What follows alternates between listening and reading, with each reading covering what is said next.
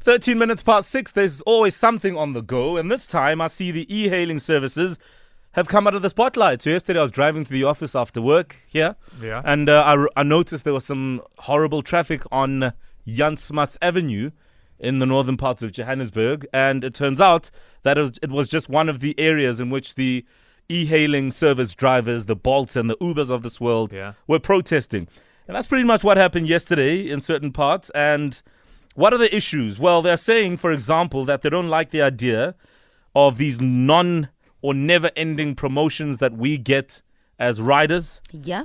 Which in the end force them to transport customers for free. But there's also issues around safety, which we have been well aware of, the constant clashes between them and, for example, the meter cab drivers, and also just other criminals who are always, for some reason, using Ubers to commit crimes, if not in them or against them.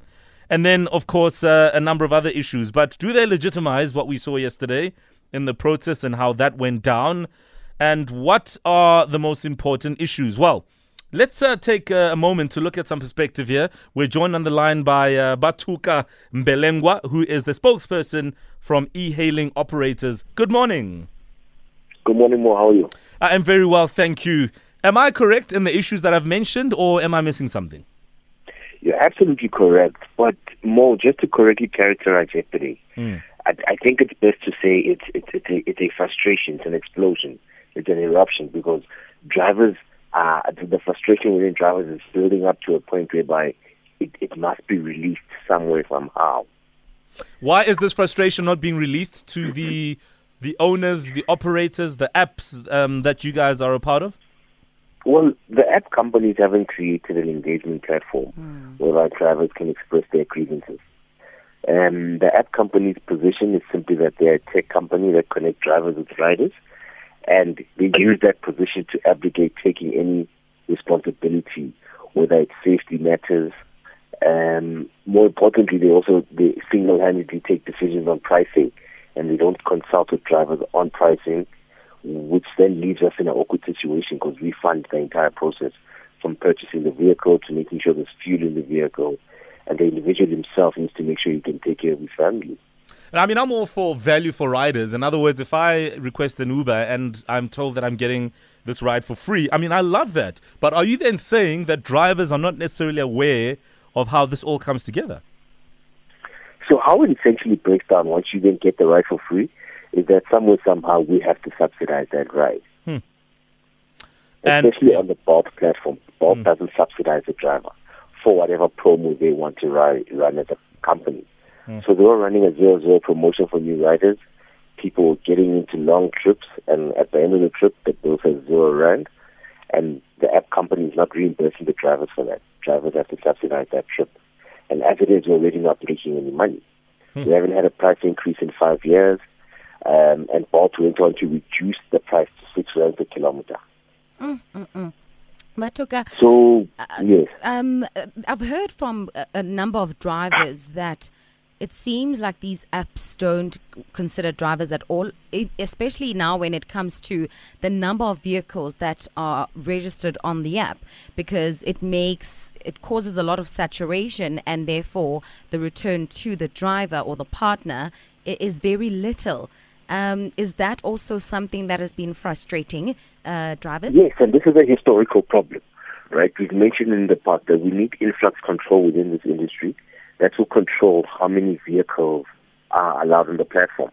I think this should be dictated by the growth of the industry or the demand of the vehicles. So as it stands, the vehicles that are available on these platforms exceed the demand.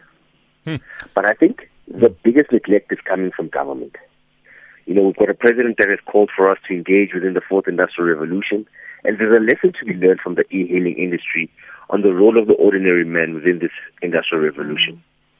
And as it stands, if we continue to this path, this revolution will find the ordinary man being excluded, being exploited even further, instead of being empowered. And the issues of safety, do you feel that you are protected? Not at all. I think, when it comes to safety, everybody deserves safety, whether it's the rider or the driver. We need to make sure everybody's safe. Uber issued a report that in the 2018 year, over 3,000 women were sexually assaulted in vehicles, and over 9 murders happened. These are facts that aren't really readily available to the public. Most people don't know that it's happening to such terrible levels. We need to do several things here. We need to do rider vetting. So all the criminal elements that are getting into vehicles is because the people setting up profiles aren't correctly vetted.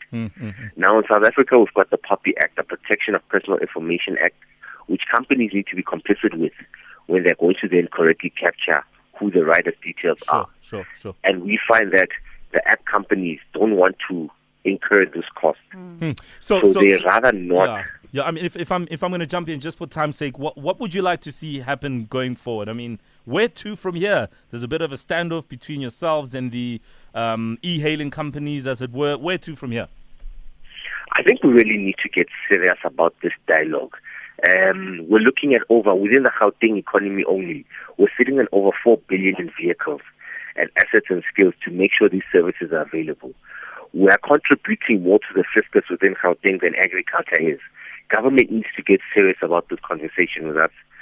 Fikile Mbalula has said that he wants to move to regulate. How is he regulating if he's not talking to us as operators on the ground? I think the starts here, South Africa as a country needs to take a position, and they need to regulate to protect its own people, because more and more companies are coming into the country, and we need to dictate the terms. There we go. We'll leave it there. Vhathuka Mbelengwa, the spokesperson for e-hailing operators, saying, well, yes, we need to regulate the space and that they have legitimate concerns. I mean, how do you relate to this discussion that we've just had with regards to the Ubers and the Bolts and, the various e-hailing services? And, what sort of connection do you have with the experience, the platforms, or just the space in general? I just feel like e-hailing services drivers really, for me, if they expect government to engage them at some level, they might have to wait a while. I mean, I remember when Uber first came to South Africa and how minimal engagement was had with meter taxi drivers, and how Uber coming in was not quite regulated. So I also feel like starting a process when it's already happened and incurred so many problems, it's going to be a lot of work. Well, that is what's making news. If you have thoughts, you can share with us right now.